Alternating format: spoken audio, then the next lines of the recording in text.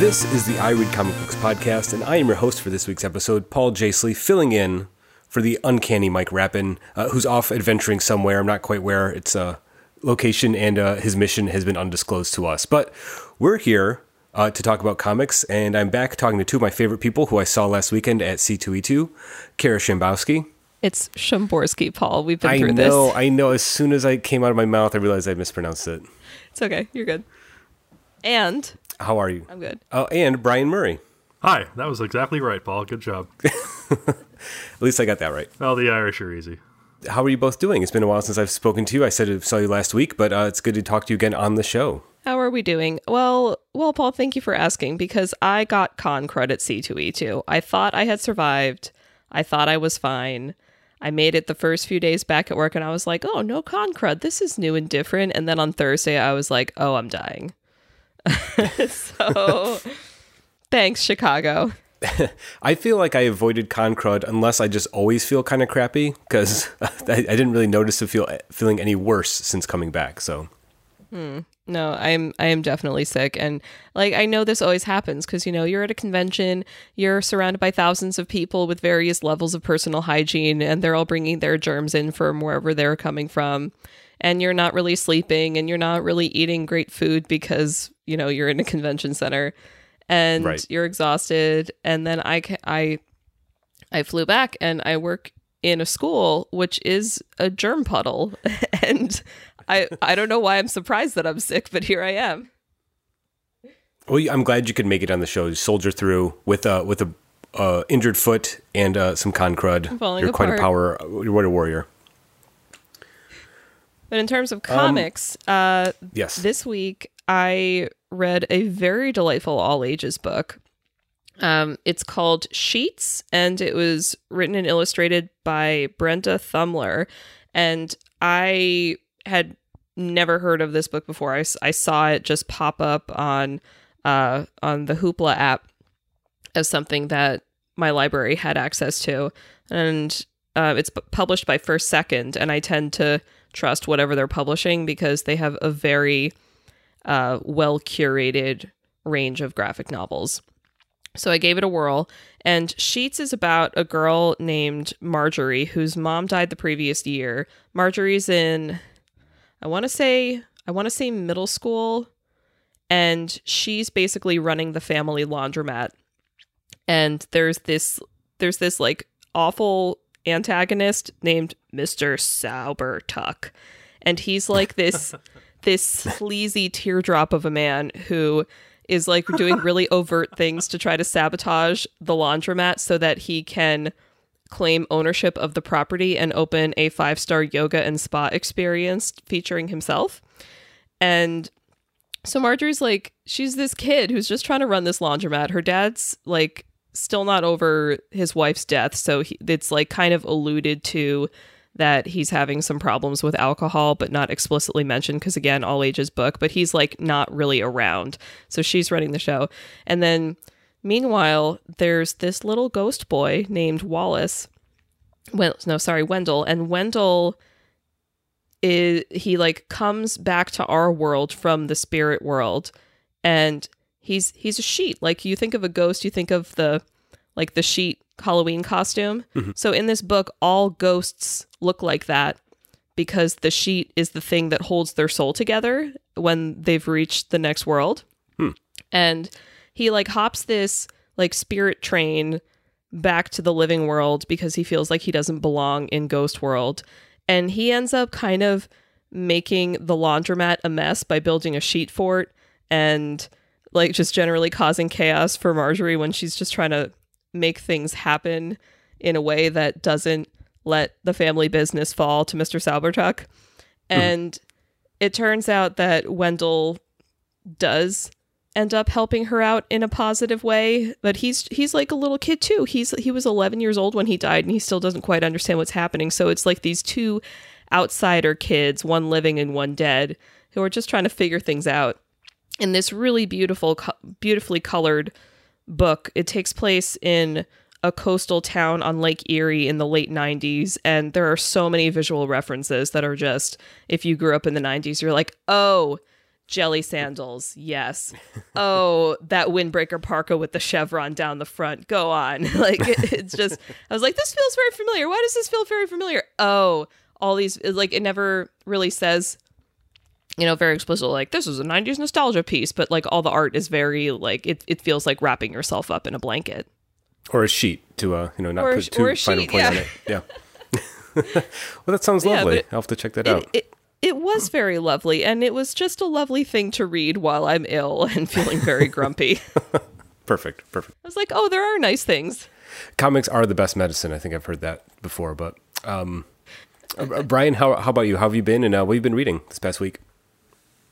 I've been good. It's been a pretty busy week. Kate and Lamphere and I have continued to work on our new home, so there's been a lot of like, what color are we gonna paint stuff, and a lot of me going, I don't know. Sure. Oh. Because I haven't lived in a place where I could paint before, so I haven't really thought about it. It's always been like apartments or rented houses or whatever. So now I have all this choice, and I'm drowning in it. So, Brian, I'm going to need you to go to your local library and pick out any design book that says the word domino on it. Domino. You're going to look at all of their beautiful, colorful, poppy aesthetic, and you're going to get some ideas. And then you're going to go to the local hardware store, and you're going to get some paint swatches, and you're going to see how the paint looks on the walls and how you like the light to look. And you have to be the adult and make some decisions here, Brian, because it's no longer a rental. Yeah, no, I hear you. Comics have been a lot easier to make choices about, though, because I told the comic shop what I wanted a long time ago, and they just give it to me. Beautiful. I've got, this week I managed to read Die number 3 and 4, so I think I'm finally caught up on that. Yes. I don't know if, okay. It continues to be fantastic. I'm really enjoying the character explorations that they're doing. Yeah, as much as I love a good fantasy romp, I'm kind of enjoying the examination we're starting to get of Ash and Ash's sexuality and their attraction to different genders. I'm hoping that's going to be something that we continue to explore going forward. Just because, I don't know, I find human sexuality to be fascinating. I also read Buffy number 3, which, if you're a Buffy fan, is good. They're definitely veering a lot more into the high fantasy side of things than the original Buffy TV show did. This issue features a giant bat that can talk and wants to eat vampires. And they just kind of like fight it in the middle of town in front of God and everybody. Right. So they're not really keeping the secret very well. Is it a comic that you think is accessible to people who didn't watch the show, or is this very clearly like you are a Buffy fan and you want more Buffy, read this book? I think that it is accessible to people who are not fans, but I think that people who were fans are definitely going to enjoy it more immediately because they don't have to get to know the characters so much. But it's doing a lot of things that I like Willow, one of the characters from the original show, who is also in this comic, is a lesbian. And in this, they're just immediately like, issue number 1, she's already come out. Like, she has this cool punk girlfriend, and it's a whole thing. So they're already sidestepping a lot of the problematic relationships that the show suffered from. The 90s was a time of learning for us all. I would definitely recommend, maybe wait for the trade to come out and then check it out from the library. Yeah, that's fair. How about you, Paul? What did you read? How are you? Oh, I've been fantastic. Like I mentioned, I avoided Con Crud. And a nice thing that's happened since I've been back, I'm not sure if it was because I was gone for so long, but since I've been back from C2E2 from Chicago, my dog Phyllis has been way more cuddly than she's ever been. She's like a brand new dog. So I think it's like the combination of, me coming back, and then the season has changed. It's nice outside. She can go outside more. There's all sorts of new things for her to smell. But she's been hopping up on the couch with me while I've been reading comics and snuggling up right next to me. It's wonderful. It's really changed my life. So she really appreciates sweet, Paul. the sketch you got of her. That's true. She really did enjoy the sketch. The wonderful Mel Valentine did the commissioned sketch of Phyllis for me at C2E2. And Phyllis seemed to like it. She sniffed it and then walked away. So I guess that's a stamp of approval. So as far as comics go, I read a bunch of comics this week, and a couple really stood out to me as being exceptionally enjoyable. One was the new Dial H for Hero series that just launched. That's issue number 1, written by Sam Humphries, art by Joe Quinones. If you know Silver Age DC, you know Dial H for Hero is one of the greatest Silver Age DC concepts there is. Essentially, the idea is that a kid has a rotary phone dial, and if he dials H or spells out hero, it varies in the different incarnations, he will turn into a random superhero. It's been relaunched a couple times over the past years.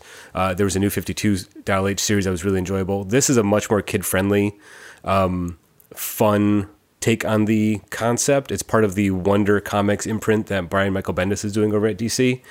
And I really enjoyed it. I love that concept. This is a pretty fun one. Basically the premise is that there's a kid named Miguel who was once rescued by Superman, and then since then has wanted the thrill of being a superhero. It's something he's wanted to recreate in his life, the thrill of flying since Superman saved him.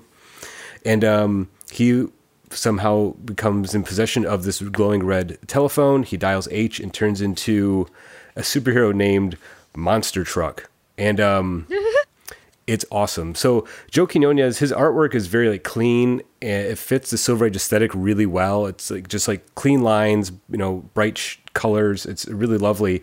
But then when he does the pages where Miguel is Monster Truck, he draws it like Rob Liefeld style, and it's awesome. So I'm just turning the page, and all of a sudden I'm looking at an Image comic from 1993, and it really took me back to that place when I was a kid reading comics. And there's a bunch of bad puns where Monster Truck is telling people, life, the world is a highway, say 10-4 to vengeance and stuff while he's smashing cars. It's awesome. It really is. Does he smash any cars while saying truck? Yeah. He does say truck. Yeah. But not while he's smashing a car. But he does say hasta la vista cars. And then 4 wheels bad, 18 wheels awesome. So, oh my god, it's a fantastic comic book. Maybe you can't tell, but that's exactly my kind of thing in a comic book. Yeah, you don't get a lot of Animal Farm references. Right. It's good stuff. It's very good stuff. Excited to see how that goes going forward. The other book that kind of stood out to me was Glow #1. This is the adaptation of the Netflix series, The Gorgeous Ladies of Wrestling. I was very excited about this book because it's written by our favorite here on the show, Teenie Howard, with art by Hannah Templer. And it's really, really fun. Again, it takes the concept of the TV show and kind of runs with it and plays with it. So the setup here is that the women on the show have to go to the WrestleFest convention in Reseda, which is, a little way out of the ways. And they're going there and they're kind of nervous because it'll be actual, legit professional wrestlers there, and they're nervous about performing in front of them. They have to raise money to make the trip to get there. So that's most of this first issue is them coming up with clever ways to raise money. It's a much more lighthearted take on the characters than the TV show is. I kind of enjoy that because I think Teenie Howard's really good at that kind of stuff. And she's really good at doing the character interactions. She writes the characters in the voices you would hear on the show. You know exactly who you're talking to. If you've seen the show, you know exactly who these characters are and what they're doing and their motivations. And also, Templer's artwork is much more cartoony and loose than the show, which works because it's not too spot on. If an artist tries to do a likeness of an actor that's too close, it's off-putting. It's good that she sort of simplified everything. You can still tell who everyone is. They look like them. It's basically the cartoony version of that actress, done really well, So I really, really enjoyed it. If you're a fan of the TV show and you like those characters, there's no reason you wouldn't love this take on that with this book. Right. Good thing that they avoided the whole Uncanny Valley situation. I know. I'm really glad. It's a very lovely style that she has for it. And then Rebecca Nalte does the colors. And it's a bright, fun, poppy sort of look to the book that I think makes the story a lot more lighthearted, which is, I think, good for that. I wouldn't want a really depressing story with these characters. It's almost like, the Saturday morning cartoon version of Glow, which works totally. I think those characters and pro wrestling itself is so over the top that you kind of need to go there with it to have it work. But yeah, highly recommended.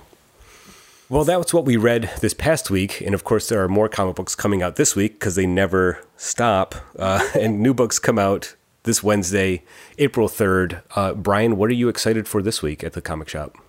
This week, I'm really looking forward to picking up the Marvel Team Up #1. And I know I keep going at these Marvel Team Up books, like Charlie Brown running down that football. Sure. Like, is Lucy going to yank it out from in front of me? Almost certainly. Yes. But it's Miss Marvel and Spider-Man teaming up. I mean, Okay.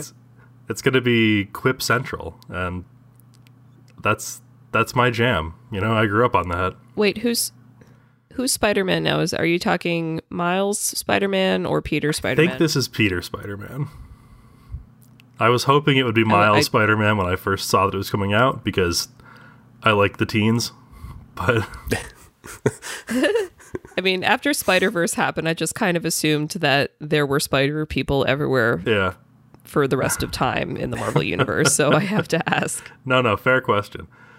This one is written by Eve Ewing with lines by Joey Vasquez, which Eve Ewing wrote the latest Ironheart series that's coming out, and Vasquez did some work on Spider-Geddon. So they're both creators whose work I'm familiar with and who I trust. So I think that I'm not worried about it being a low-quality comic.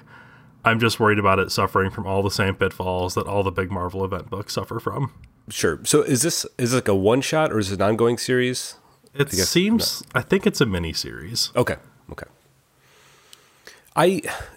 I pay so little attention to Marvel. That's why I'm just kind of curious. I know like the Marvel Team Up or the Marvel 2-in-1, like that's a long running sort of legacy title in a weird way. So it's always interesting to see them relaunch it, you know, as a miniseries, I guess.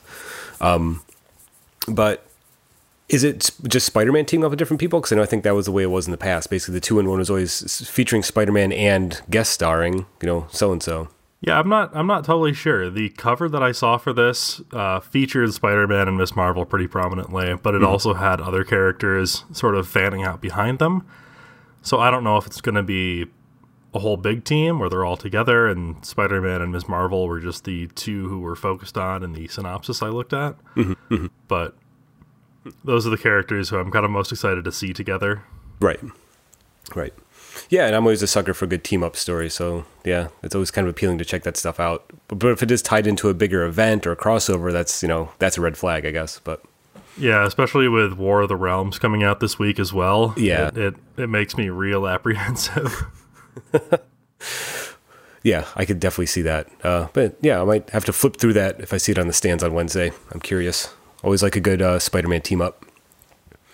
Kara, what about you? What are you looking forward to this week? Okay, so people who are regular listeners to this show will know that I have a very, very deep personal attachment to Teen Titans, but I haven't actually read a Teen Titans comic in a while, mostly because after Final Crisis, DC kind of lost me. And I just got tired of having to learn a new continuity that then got rebooted again and again. And it's like, guys, I knew what you were doing and now I don't have the time and money or interest to continue. But that said, they're doing a new, like, periodically they shuffle the lineup of the Teen Titans team, and it looks like the current lead is Damian Wayne or Robin, and I low-key forgot that he existed. And when I saw him on the cover of the Teen Titans Full Throttle trade paperback, which is out this week, I was like, oh right, I like you, you're terrible. So like right there, I'm like, okay, Damian's not exactly a team player, but you're putting him at the head of the Teen Titans. I'm intrigued. Go on. And then in the solicit for the title, they go on to explain that Lobo, who is everyone's favorite fourth wall breaking, awful space biker mercenary person, in very Kiss-esque face makeup, apparently has an illegitimate daughter now named Crush. And I have so many questions, but mostly I'm like, how have you not done this before? That's awesome. Like Lobo's one of those characters where if you if you've read DC Comics in a broad capacity, you're aware of who he is, and you're aware that even if you don't like him personally, the people at DC seem to like him an awful lot because they put him in everything. I feel like he's almost their weird, like, twisted answer to Deadpool, but I think he came first as a character. So maybe Deadpool is like a more mainstream version of Lobo with like more pop culture references. But yeah, I feel like they're both responses to the same cultural desire to have this goofy fourth wall breaker. Yeah. Yeah. So like anytime DC does something to kind of expand the mythology around the Lobo character, like for example, giving him an illegitimate daughter who is now on the Teen Titans, I'm like, okay, money grabbers, but I'm interested. Yes, that piques my interest quite a bit as well. Yeah, I haven't followed Teen Titans either, but I like the idea of it being a maybe like legacy characters. I guess that's the idea of like the Teen Titans. You have like you have Robin and Kid Flash usually, and then all these like sort of legacy teenage characters. But yeah, Damian doesn't seem to fit in with any of those other characters, right? He's the odd man out, so to speak. Yeah, it looks like the team up for this one is Damian, Flash, which I remembered Wally West is black now in the comics, I think. Right, so it's Wally, it's Damian, and there's this character Crush, and then the other two characters, one of them is apparently a genie that's been released from her lamp, and then there's another one that had kind of a generic looking costume, but I'm like, well, with the others I'm interested, so go on. Sure. 4 out of 5 ain't bad. Yeah, right? Exactly. How are you, Paul? What are you into this week? Oh, there's a new issue of Immortal Hulk coming out this week, so I'm very, very excited for that. I know I've talked about this book at length on the show, but the thing is, it's perfect. It's so good. Like, I cannot recommend this book more highly. So issue 16 of Immortal Hulk drops this week. This is written by Al Ewing with art by Joe Bennett. The Hulk is one of those characters that I remember really liking as a kid, but I never could get into because when I tried to read the Hulk in the mid to late 90s, the book was a confusing mess of characters, right? All of a sudden the Hulk was gray at a certain point, or he could talk, or he was intelligent like Bruce Banner. He was in space, teaming up with the Silver Surfer. I'm like, this does not make any sense. But I've always wanted to like the character because I think at the core, the Hulk is a fascinating, character. But Al Ewing, with his Immortal Hulk series, has basically twisted the Hulk into a horror comic, which works because he's a terrifying creature. The Hulk is scary. And this take on the character is that the Hulk comes out at night, and the Hulk is out at night, and Bruce Banner's not there. The Hulk is in control, and he cannot be killed. Like, he is, a monster, literally.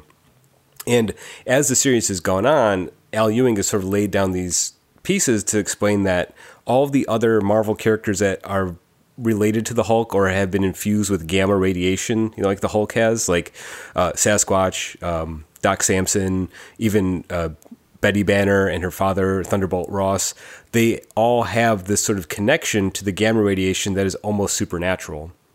So I think what Al Ewing is doing is really taking the Hulk concept, the gamma-radiated monster concept, and making it a horror concept and taking it places it's never gone before, but still rooting it in what you recognize to be the Hulk. And I think that I don't want to get on my soapbox too much, but I think that in like 10 or 15 years, people are going to point at this series and being, this is a landmark series that Marvel has done. Like, this is one of the best things they've done in a long time. In my opinion, although I don't read much Marvel, I maybe can't speak to that, but I think it's great. Well, I have a question about what you just said about the gamma radiation. Is it that these characters who have gamma radiation, is it kind of like they're connected to one another in a deeper way, or is it just there's enough similarities between their powers? Like, what did you mean when you said that? I think what Ewing is suggesting is that there's something supernatural or unpredictable about the way gamma radiation affects people. So all these people, the most recent issues, they've been talking about the fact that all these characters have come back from the dead. Bruce Banner's been dead a bunch, the Hulk's been dead a bunch, Betty Banner died, Doc Samson died, but they've all come back. So there's almost this idea that the gamma radiation prevents them from ever dying. You know what I mean? So they're connected that way. Oh, okay. And then early on, oh, go ahead. Oh no, I was gonna say, because it sounded kind of like what DC does sometimes with their concepts of the green and the red. Like the green being all the plant life on Earth, and characters like Poison Ivy can kind of tap into that connection and network, or Animal Man tapping into the red of this, like, I guess, like blood-based network of animals.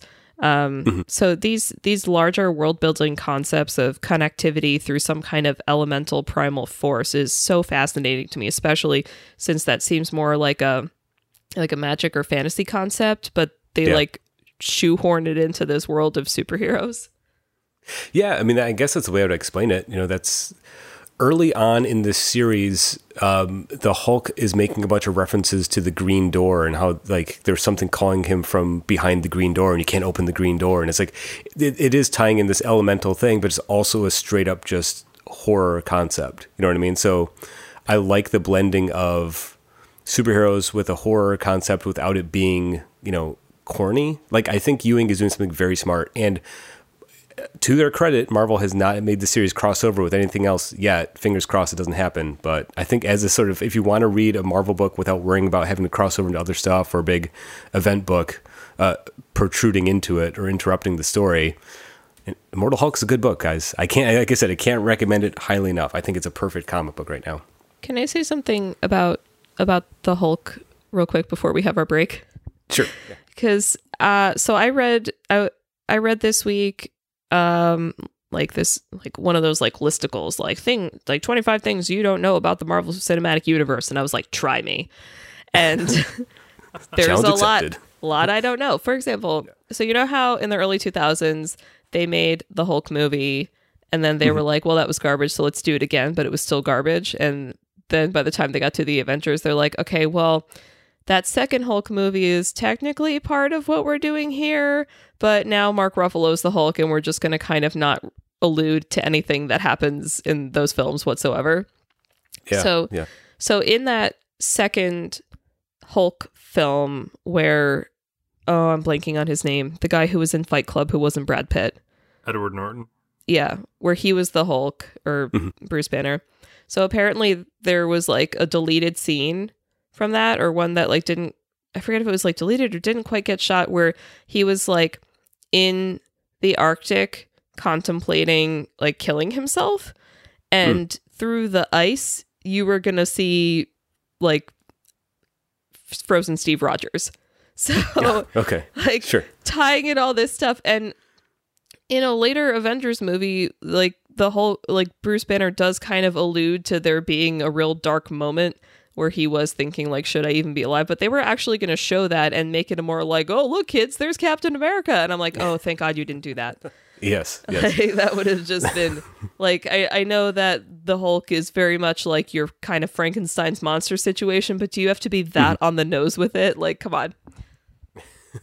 Well, I mean, this is maybe a bigger conversation for another show or something, but the Hulk is interesting to me because I don't think he usually works as a character. You know what I mean? Like, it's a very hard character to make work. Like, the Hulk is a good 8 or 16 page story, like the first Hulk story, but like, what do you do with that? You know, and I think there have been attempts to make it interesting, but you kind of have to push the boundaries of it. Like, what are the memorable Hulk runs of the past, 20 years? They send him into space and he's a gladiator on another planet. You know what I mean? Like, that's what you have to do to make the Hulk interesting. So even in the Marvel movies, like, he's a great presence on screen as part of the team, but yeah, those solo movies are never going to work because I don't think the character stands alone as a character that well in a story, Poor Hulk. Poor Hulk. Exactly.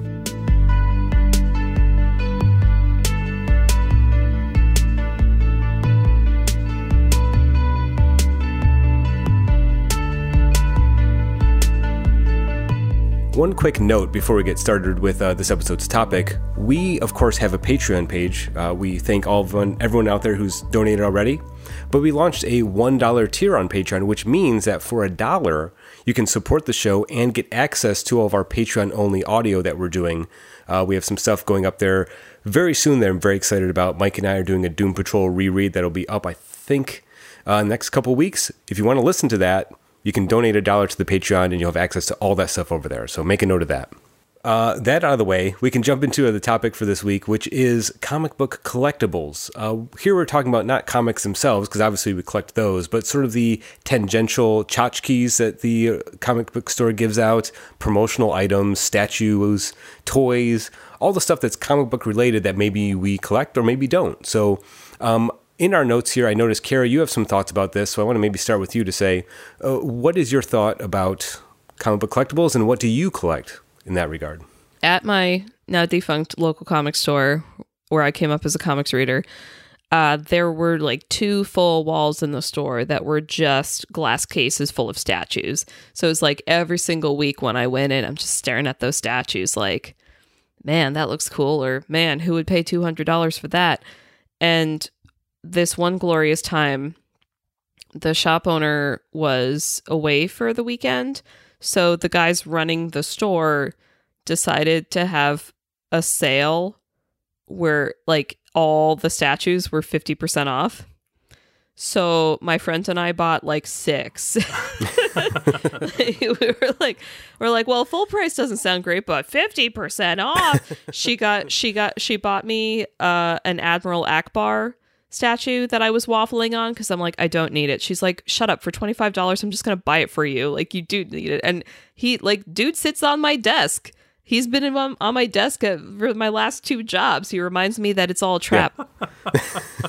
And so the real trap is capitalism. The real trap is capitalism. Oh my god, don't talk to me about my makeup budget this month. It's a disaster. I'm such a consumer. Anyway, so, and I got a few of the, like, DC statues for some of the female characters that I always really enjoyed, and they actually had, like, they're always gonna hypersexualize those characters, but they had some that were, like, really pretty also. Like, there was this Poison Ivy where she's just, like, reaching her arm up as if she's reaching towards the sun, and I just thought that was the prettiest thing, and I was like, I had this very clear vision of me, like, growing up and getting my own place and having like a vanity with all my like lipsticks and perfumes and this like Poison Ivy just like as a graceful accessory.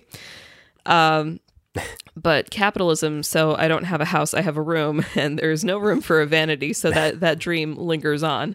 But so like I had those, and then a couple years ago I had some more disposable income, and I just got like really crazy about action figures, but not in the like never removed from box way, more in the, oh, you have plastic representations of all these characters that I love, I'm going to buy all of them.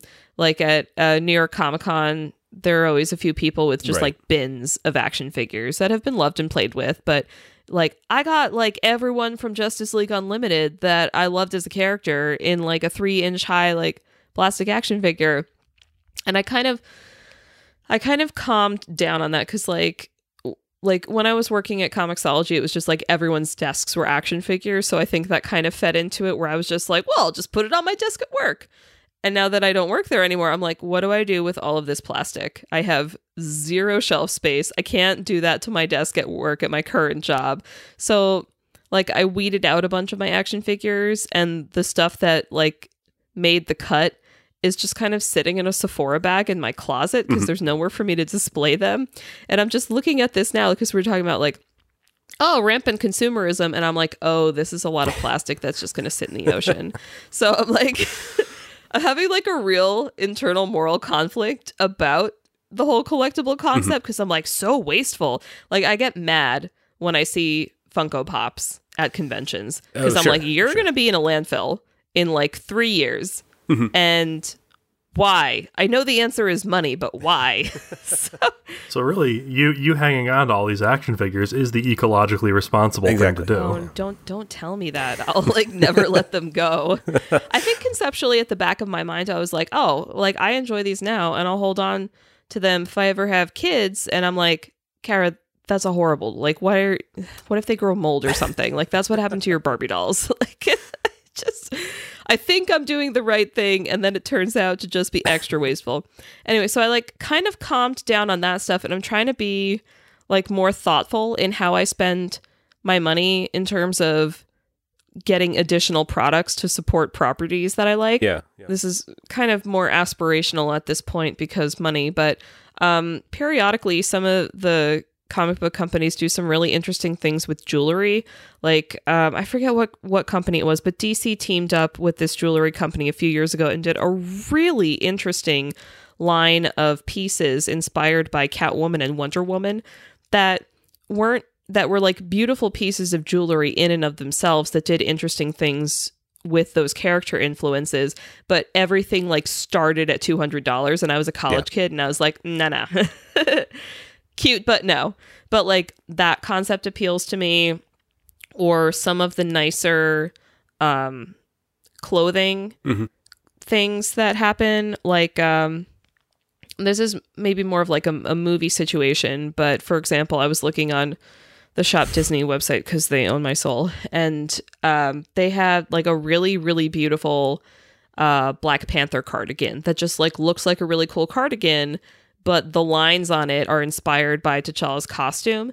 And I'm like, oh, you're so expensive, but you're so nice and I could wear you in real life. So like things like that where I'm like, all right, how do I like tell the nerds that I'm one of them, but don't tell everyone else that I'm a nerd? like let them talk to me before they judge me. But like when I think comic book collectibles, I think more like stuff that you get at the back of the previews catalog, like any piece of merchandise that a comic shop owner can get. I'm like, that in my head is the comic book collectible category. Sure. And the thing that I have from that it's like, it's so useless, but I will never give it up, is like, again, more movie tie-in than like directly related to the comics. But there was after the first Avengers film where like, you know, spoiler alert, 7-year-old spoiler alert, everyone, but you know, Agent Phil Coulson dies, or does he? And he like had this bit where he's like a huge nerd about Captain America, and he's like, I have your trading cards. And so Marvel released this like collectible set of the Captain America trading cards that Coulson, like, it was like based off the prop set he had in the movie. But this set came with a set of the cards and then a set of the cards that were dyed to look like they're full of bloodstains from when he dies. Yeah. And I'm like, oh, you bastards, but also I bought it. So like that's definitely my collectible thing where I'm like, this is so dumb, but I need it. Yeah, I could see that. So the idea of a comic book collectible as almost like an impulse buy, like it speaks to the nerd in you, even though it serves no practical purpose, right? No purpose whatsoever. Yeah. Like they're sitting on my bookcase at my parents' house. When will I ever bring them out to show anyone? Never. But sometimes I look at them and they make me very happy. So I guess that's the whole point. Exactly. That's all that matters. Yeah, they spark joy, right? Perfect. You know, it's interesting because, you know, I grew up getting into comics during the boom of the speculator era, in the speculator boom in comics, where, you know, Image Comics had just launched. You'd go to the store and you'd get your comics, but they would come polybagged with trading cards, you know, and you had to buy 2 copies because you couldn't open the one that was, you know, bagged with the cards. You had to buy another copy to open up and read, you know. And I remember being a sucker for that at the time. Like I used to have the black polybagged copy of Superman 75, or the Death of Superman, and everyone else. Literally.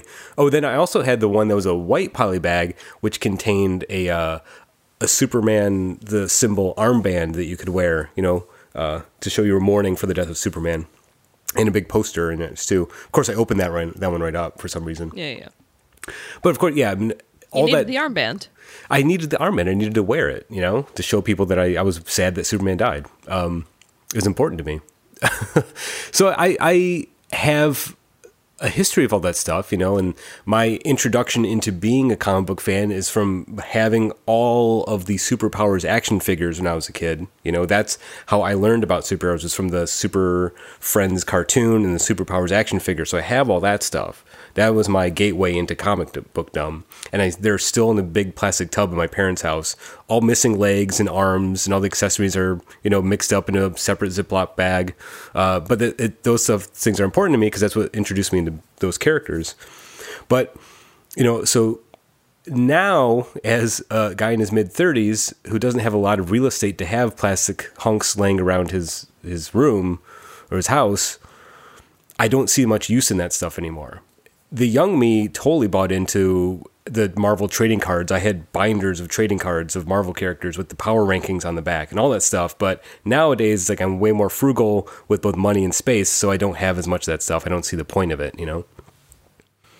Yeah, and that's fair too. Like I said, like I live in a room, so my action figures live in a bag because there is no space for them in the room. So it's, sometimes people's reality of space changes, especially if you're living in an urban area or an expensive suburban area. Like, yeah, you might not have the space that you want to display all the things that you want. And then I see people's houses where they do have like, oh, this is my room with all my stuff in it. And I'm like, I am literally looking at thousands of dollars of plastic that you will never be able to resell. Like, what happened here? Right. Yeah, and again, like all the collectible stuff, all that 90s stuff, the polybagged, stuff that came with the Rob Liefeld trading cards, that's all in the dollar bin. If I want that stuff again, I can go literally buy them all for $1 back at my local comic shop, So, but that's, again, what's interesting is that it's not so much the cost, I think, that is a deterrent to most people, because it's again, as you mentioned, Kara, it's the idea of it meaning something to you. You know what I mean? Like, that's why, for me, having a statue on my desk of, say, Superman doesn't make any sense. But I do have the Superman Burger King drinking cup that I had since I was a kid sitting on my desk, because that speaks to me, even though it is a useless hunk of plastic that is, is Superman holding a cup with the Burger King logo on it, but it sparks joy in me because I remember having that as I was a kid, so it's more about the memory that as opposed to that physical object. It's a cup of Superman holding a cup? No, it's a plastic cup, but the handle is like basically like a plastic Superman. You know what I mean? Oh, that sounds cool though. I'm into that. It's awesome. Let me see. Let me pull it out here. Let me get the date on here. This says 1988. Ooh, that's older than me. I was going to say 1988. Me too. But I see what you're saying about, some things just reminding you of an experience, or some things, even if you don't hold on to them, you still have fond memories associated with them. So, for example, again, not exactly comics related, but while we're on the subject of action figures, so this cast your minds back pre Star Wars: The Force Awakens. They're like, everyone's like, oh man, this is it. We're about to like get something that's not the prequels, that's still Star Wars. Like, let's do it. I'm ready. And the Disney hype machine was in overdrive. And they had that whole like Force Friday thing like months before the movie even happened. I think it was like the movie was coming out in December and Force Friday was in September, where they were doing like an initial product drop of a lot of things that were related to the new film. And I had been at a Jets game that day. I was in New York. I was at a Jets game. I am not interested in football. I've tried so many times. It's just not for me. But a friend had free tickets and I like free events. Let's go. So coming back from the Meadowlands after this game got us into Midtown Manhattan, like, I want to say 10:30 at night. And we're like, I had to walk across town to get to Grand Central Station because I was living in the suburbs at the time. So to get across town in Midtown, you go through Times Square.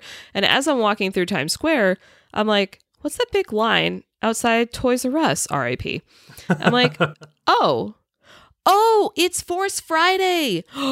Star Wars stuff. And I had like a minute where I just froze on the sidewalk, which PS, please don't do that if you go to New York. You will get run over. People will hate you. I did the cardinal sin of like freezing on a New York City sidewalk. And I was like, do I wait in that line?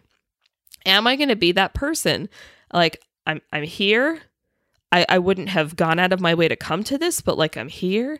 And like maybe I'll be part of the magic. Maybe it'll happen. So I was like, you know what? I'm still feeling pretty awake. Let's do this. And I walked over to the line and I stood in the line for an hour and a half, and they didn't, or more than that, because I don't think they actually ended up letting everyone in until like 12:30 in the morning. And like, it's Times Square, it's bright as day. Everyone's just like hyped on Star Wars. No one's really like worried about missing sleep or anything. There's still tourists walking around. It's all good. At like midnight, they usually do like a light show anyway. So everyone's having a good time. My phone is charged. It's fine. And I get inside and it's intense. There's like all the people who work there are dressed in Star Wars costumes. They've like hired Star Wars costume actors. Like I walk into the Toys R Us and Darth Vader is coming right at me. And I'm like, holy shit, it's Darth Vader. Like Darth Vader in actual, like they had the great costumes, like movie level caliber costumes, like all these stormtroopers. Oh my God. So I get upstairs and it is like really well regulated pandemonium. Like they just made this like center pit of all these new Star Wars toys. And I had like, even though I hadn't planned on going, I had done my research ahead of time. And I'm like, yo, I'm getting a Captain Phasma action figure. Like Gwendolyn Christie represent. So I go in and I like do a quick scan of everything. And it's very clear that there are no more like little 3-inch Captain Phasmas. And I must have looked so sad because one of the workers came up to me and he was like, can I help you? And I was like, do you have any more Captain Phasmas? And he's like, oh, well, yeah, but we're not supposed to release them until tomorrow morning because we need to like space out when we're releasing them. And I was like, oh, I came here for her. And I must have been really pathetic looking because he like disappeared and reappeared like 2 minutes later with one of those action figures. And he was like, this never happened, don't tell my boss, and then like vanished into the crowd again. I was so excited. So I like get in line and I like pay my whatever it was, like $8 for my action figure, and I go on home, and I think I got home at like 2 or 3 in the morning. It was fine.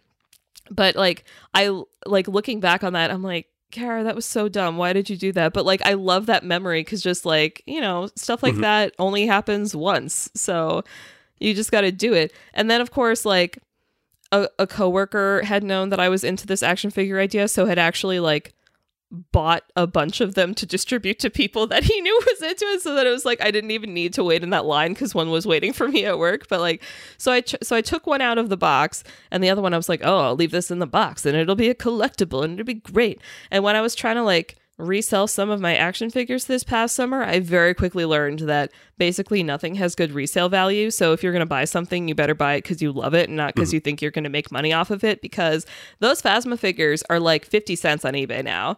So, you know, even if it's in the box, like 50 other people are trying to sell the same thing. You can't even like undercut anyone. At that point, I'm just kind of like, well, I mean, I guess I'll keep you. I guess I have 2 of these now. I guess I'll hold on to them forever so I don't contribute to landfill waste. Like, oh my God. So, you know, so kind of like Paul was saying, like, you know, where am I going to put this? I don't have anywhere to put it now. Right, I just have 2 Phasmas. Well, 2 Phasmas is better than 1, I guess, or are better than 1. You're living life in the Phasma land out there. Much better, Brian. Good job. I had to contribute something to this conversation. Well, maybe that's why I want to include you here, Brian, but so Carrie, we're talking about this idea of collectibles not as investments. So I guess I'm curious what purpose these things serve to us, right? Since resale value isn't it. They speak to us on a sort of an innate nerdy level. So Brian, are there any things that you have or maybe you remember having that sort of trigger that same sort of connection? Actually, while Kara was telling that Phasma story, reminded me of the War Machine action figure that a friend of mine gave me in elementary school. I have no idea where it went or what happened with it, but he had Iron Man and he gave me War Machine, and we just like chased each other around making them fight. This is like 3rd grade or 4th grade, I think. So when I still had the energy to chase something. But yeah, it's just, this is one of the things about having these conversations, because I had completely forgotten that happened until we were having this conversation, and suddenly I just had this crystal clear memory of, like, I can see the playground that we were on. And I think that, like Kara was saying, the memory of these things, or the memories they come with, is the important part of them.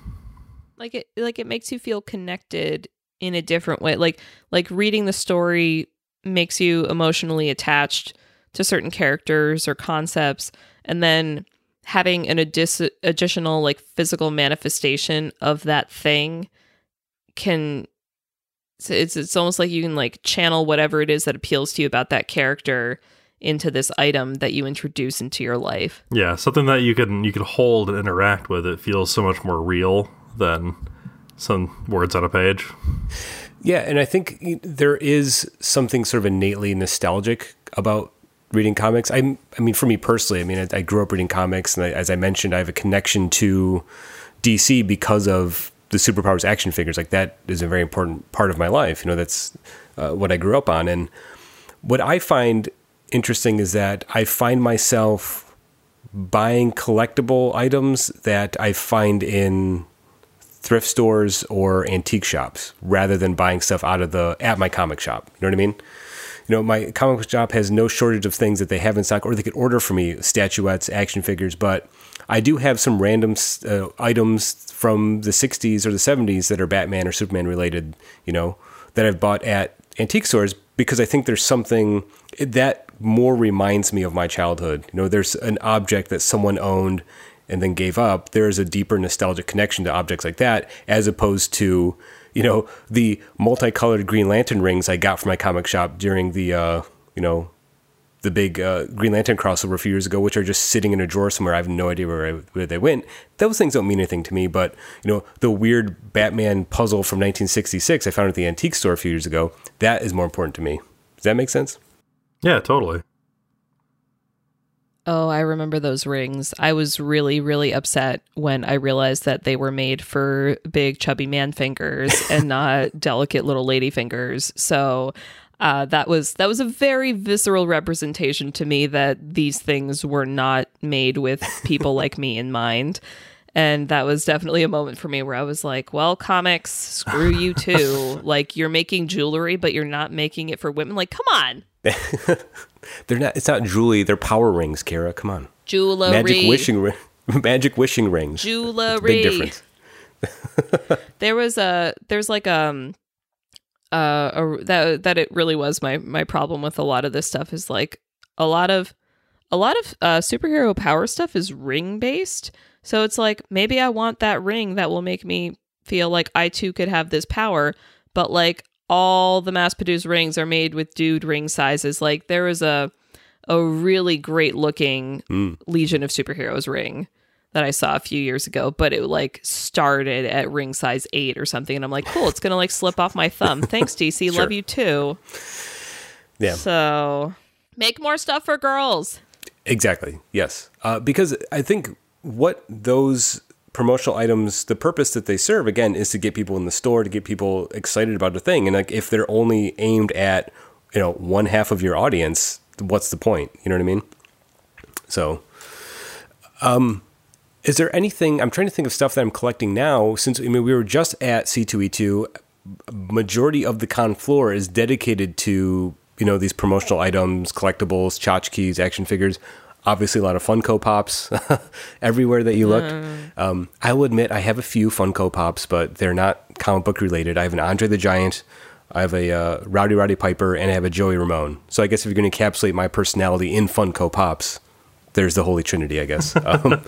It's like I get it. There's like a simple mold. It's really easy to customize it. And like the appeal is they can do all these characters that wouldn't normally get an action figure or a piece of merchandise made for them. I get that.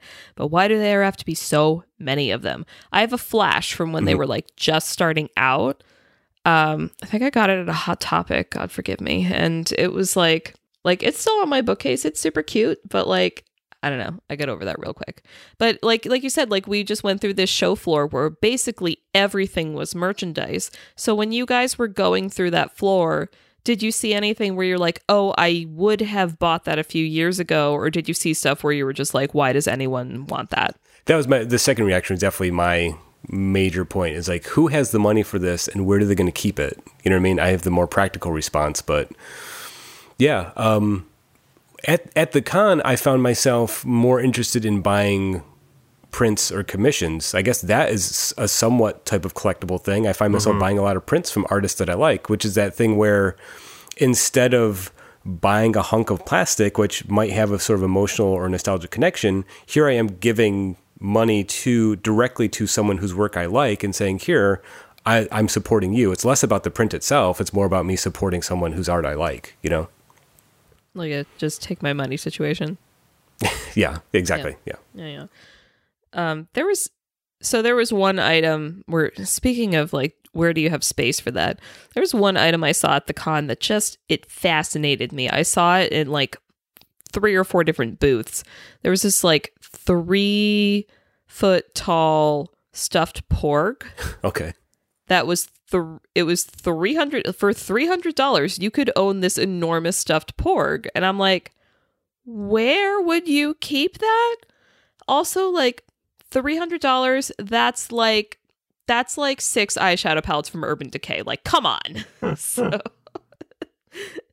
So you know, so that was my moment where I was like, I see the appeal in this, but still, I have so many questions. Right. Brian, did you see anything like that on the floor? The only thing that I saw that really gave me pause was a booth that was selling body pillow cases. Okay. And that was more of just a like I'm not trying to yuck anybody's yum, you know. I'm not trying to cast judgment, but there were a lot of them, and it just got me thinking, like, how many do you need? Because I assume that when you buy the body pillow, it comes with one. Like, how many waifus does one man need? Well, okay, so on the first day of the con, I walked past a booth like that when I was with Mike and Nick, and it was all, like, the pillows were all of these, like, very chiseled anime dudes, and Mike and Nick almost immediately started, like, teasing me that I was going to buy one, and I'm like, guys, like, I think you've been slightly misunderstanding my brand here, but, like... Like, I see why you would make this connection, but please don't. Like, I'm not quite on that level, so shut up. Yeah, and look, I mean, no disrespect. If that's your thing, that's your thing. I'm not trying to be an asshole here, but it did give me pause.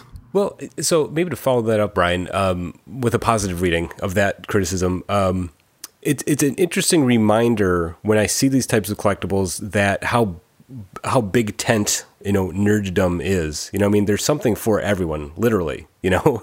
And even though it's something I might not understand or want to collect or have in my house, like, I'm glad that stuff exists for people so they can have that sort of connection that I have with the stuff I like. You know what I mean? So I like the idea of collectibles serving that type of purpose. Even though that might not be for me, I like the idea of people being able to engage with the things that they love at that level, as long as it means something to them. As long as it has a real emotional weight and not just, you know, speculating, I'm going to buy this and flip it on eBay. That's pretty scummy, but, you know. Also rarely works. Yeah. Exactly. So I think collectible stuff, I definitely see the importance and the appeal of it, the promotional stuff they have at the comic shop, but I find myself, the older I get as a fan, the less interested I am in that, you know. But again, I'll always have my Superpowers action figures because they speak to me. I still have the very first picture books I ever had when I was a kid, the Story of Superman picture books I have. They're torn to shreds. They're in terrible shape. They're falling apart, but that was the first book I ever read, which is why I love Superman, and that means something to me, which is why it is less of a collectible and more of like a memento. That makes sense? So items like that speak to me. That's my final statement, I guess. Those things add value to me, and if someone wants to buy something that speaks to them in that level, more power to them. Yeah, I definitely, I think my relation to like comic book and nerdy collectibles has definitely shifted away from things that I can display and more towards things I can wear, which is where like my nerd makeup comes in. I've got a bunch of clothes that has like nerdy stuff on it, whether it's a graphic t-shirt or a dress with a cute print or a skirt with a cute print or a purse. And like that's a way where I can kind of incorporate the feelings I have associated with these characters more into my everyday lifestyle. So then like for me, if I can make it something functional, then I'm more willing to part with my money, because then I'm like, oh, but I'm going to wear this or I'm going to use this in my everyday life. Whereas I'm staring at a mug I have that's full of like DC heroes. Like I use that mug all the time. And like that's something that's more functional. So for me, it's more of like the functional aspect of collectible things at this point, as opposed to here's a thing that I'm getting for the sole purpose of displaying it. And all of my nerdy expenditure goes towards things that I can experience. So like video games or movies or things like that. So I think that's interesting that we all kind of have the thing that we spend all of our nerd money on. They've got us hooked, you know? Comic books have a long history of separating nerds from their money, and they're still doing it quite well, apparently, you know? Yeah. Yeah.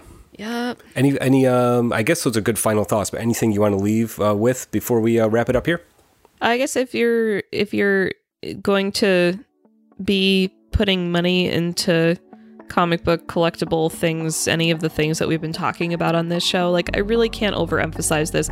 Please get it if it is bringing you personal enjoyment. Don't get it just to resell it, because you will probably be so sad, and you might as well enjoy something if you're going to spend your hard-earned money on it. Yes. And also, if you do have collections of interesting stuff, please let us know. I like seeing people's collections of stuff. You know, if you've got your action figures posed on your bookshelf and stuff like that, I love seeing that sort of stuff. Since, you know, I'm in a very cramped space, I can't do that. I like to see other people display their stuff like that, so I can live vicariously through them. So share your collections with us. When Mike and I lived together in college, that was a big feature of our living room bookshelf. It was just a bunch of Mike's action figures in different, almost dioramas. Awesome. So yeah, on that note, please let us know about all that stuff. You can find us all on the internet. We're all on Twitter. You can find Kara at KaraZam, KARASZAM. You can find Brian at BrianHead, and you can find me at OhiPolly. You can follow the show on Twitter at IRCB Podcast. We post comic book news, art, links to the episodes, and all sorts of stuff we have fun with over there. You can also find us on Goodreads, where we have a group and post weekly discussion threads. Currently, we are talking all about Umbrella Academy. You can also find us on the web at ircbpodcast.com, where we have our merch store and our creator name pronunciation guide. Please go out and rate, subscribe, tell your friends, share the show. It really does help us to get, better rankings on the algorithms and yada yada. You can email us with your comments, questions, jokes, pictures of your collectible collections at ircb@destroythecyb.org. That is at destroythecyborg, but there's a dot before the org. You can subscribe on our Patreon at patreon.com/ircbpodcast for exclusive audio and articles, early access to top of my pile posts, and more. And now we have a very convenient, inexpensive $1 per month tier. Infinity Shred, they're the best. They do the music for our show. Xander is a wizard. He edits the show. And I want to thank you, Kara and Brian, for joining me, and thanking Mike for letting me co-host or host this episode. Until next time, comics are good, and so are you.